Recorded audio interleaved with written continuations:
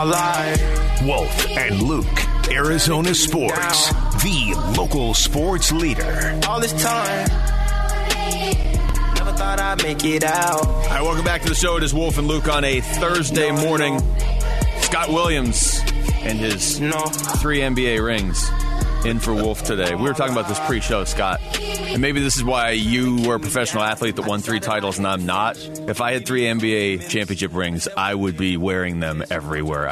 I know, it's funny because everybody always asks me, where are the rings? Well, in a way, it's 30 years ago, right? So it's like, okay, I've worn them several hundred times, right? I do wear them when I am on air, especially holding that stick mic, right? It gives you that little extra credibility. Yeah. I make sure the diamonds are all polished up, nice and shiny. But for the most part, day to day, going out and doing the running the errands and hitting the grocery store or vacuuming the house, I don't got them on. Maybe not vacuuming. You don't want any sort of vacuuming accident where you lose a ring. But I would be like walking around here. Every door I went into, I'd be just kind of knocking on it with. Oh, sorry, is that loud? I just have these rings, and I was just kind of knocking. Scott's here, and we're going to talk some basketball here. Eddie Johnson's going to call in just a second. But before Eddie calls in, Scott, just quickly, your thoughts, and we're going to get deeper into this, obviously, throughout the show, but your thoughts on what the Suns have been able to do, even just in free agency, after the Bradley Beal trade, where everybody knew they could only offer the minimum to guys, and yet they went out and got a bunch of guys quickly. Yeah, I was really shocked. I was in studio the day free agency started at like 3 o'clock. And we were thinking that the Suns would have to wait for the dust to settle. Yeah. Hamstring with very little cash to spend. And most of the free agents go for the big, deals right out the box. And I thought, well, Suns are going to have to wait and see where all these, big name guys go. And now they didn't land huge names, but they got real solid players to commit to them very quickly in that first 90 minutes to 2 hours of free agency, and made quite the splash. Nationally, everybody in the league took notice. Yeah, no, and that's you're spot on right there. That's the best way to put it. They got a bunch of solid players, and generally, those solid players, you may get them, but you got to wait, a few days or a week because they want to see their other options. And then if it's like, okay, I won't make that much more money or whatever, I will go to a team like the Suns. They just went right to the Suns. On the Arizona Sports Line, joining us right now is Phoenix Suns analyst Eddie Johnson. Eddie, what's going on, man? We got Scott Williams here. What's up, Eddie? Oh, you got Scott Williams. Big time. It's big time show today, baby. I mean, Scott taking over, huh? Hey, Scott, give me your best Wolf voice, though. That's the only way I'm gonna do it. With I got the Wolf howl. I've been working on that all morning. Yeah, that's all I got for you this morning, Eddie. That's all you got? Okay, I got you. That's good enough. I got you. Eddie, we were just talking about this, the quickness with which the Suns moved in free agency when everybody knew they didn't really have any money to work with to still bring in 6, 7 pretty solid guys. Did that surprise you at all how fast they were able to pull that off? Yeah, it was, but I wasn't shocked in a sense that I think, guys that were watching that and they actually watched the fact that the Suns were able to pull that off and we get Bradley Beal, that all of a sudden now they're like saying to themselves, okay, here's my opportunity to be the next Bruce Brown.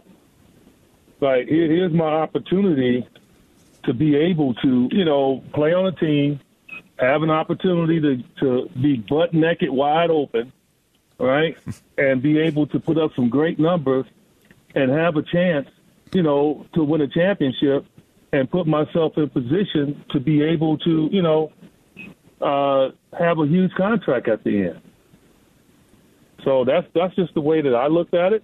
And so I wasn't shocked that the Suns were able to get some guys that were out there saying, you know what, I'd rather roll the dice on myself and see if I could, make a splurge like Bruce Brown did and be able to, put myself in a better position to have a great contract next year. So that's how I envisioned it. That's how I looked. And so I'm not shocked. You know, Eddie, I'm sitting here preparing for the show, and on the whiteboard here at Arizona Sports, they have slow and steady loses the race. And if I'm looking at the speed at the way that Matt Ishbia, the new owner, is coming here in the first 6 months and what he's been able to do in this first 6 months, has it been the biggest splash of new ownership and new additions to the front office that you have ever seen in your 40 years around the NBA? And will these moves ultimately work out and get the Suns past the Denver Nuggets next year? Well, Matt Ishbia obviously is a very successful businessman, and the kind of business that he's in, it's more of a motivational business, right? You know, when you're in real estate, man, as we know here, right? I mean, I'm sure you got a home here, and you're seeing your house go up and down like a yo-yo. You know, he's in that business, and he has to motivate his people. And, you know, if you ever watch him on YouTube or watch the events that he's spoken at, you see the energy that he has and the knowledge that he has, too. And so I'm not shocked. I'm not shocked that, you know, you spend that much money to buy a team, you're going to come in extremely aggressive. Like, he only knows success. And so it's just been a pleasure just watching him in action, watching his trust in people that he believes in, allowing them to do their job. And he has a basketball background. You know, unlike, you know, obviously the prior ownership, you know, this is a guy that, you know, he played at Michigan State. He had to earn his way on as a walk-on. He knows basketball to a much better level. And so he understood in observing this team, even before the purchase was done, that, you know, how he was going to handle it. And then also he had an advantage, guys. Let's put it where it is. He read and he saw the pitfalls that the team fell into in regards to prior ownership. So, you know, he knew that he could not do it that way. I'm sure he observed the Joe Johnson situation years ago when I think that was the worst decision the team has made up until this point. I believe if they had signed Joe Johnson at the contract that they could have gotten him at half of what he got at Atlanta, that we would have a championship right now. Mm-hmm. So all those things came into play with him. And, you know, he's listening to people that he really values, and I think that's important. Talking to Eddie Johnson. Eddie, there's still a lot of rumors about moves they might make, and the biggest one lately has been potentially involving T.J. McConnell from Indiana. You know, I don't know what your thoughts are on T.J. McConnell, but even just in general, it seems like this roster could be set, but it also feels like they're still going to be proactive and maybe aggressive. Do you think they need to add anything? Well, of course. I think everybody needs to add something, right? Like, I'm getting ready to go work out after my show today because I'm missing at least one little ab that I want to get back.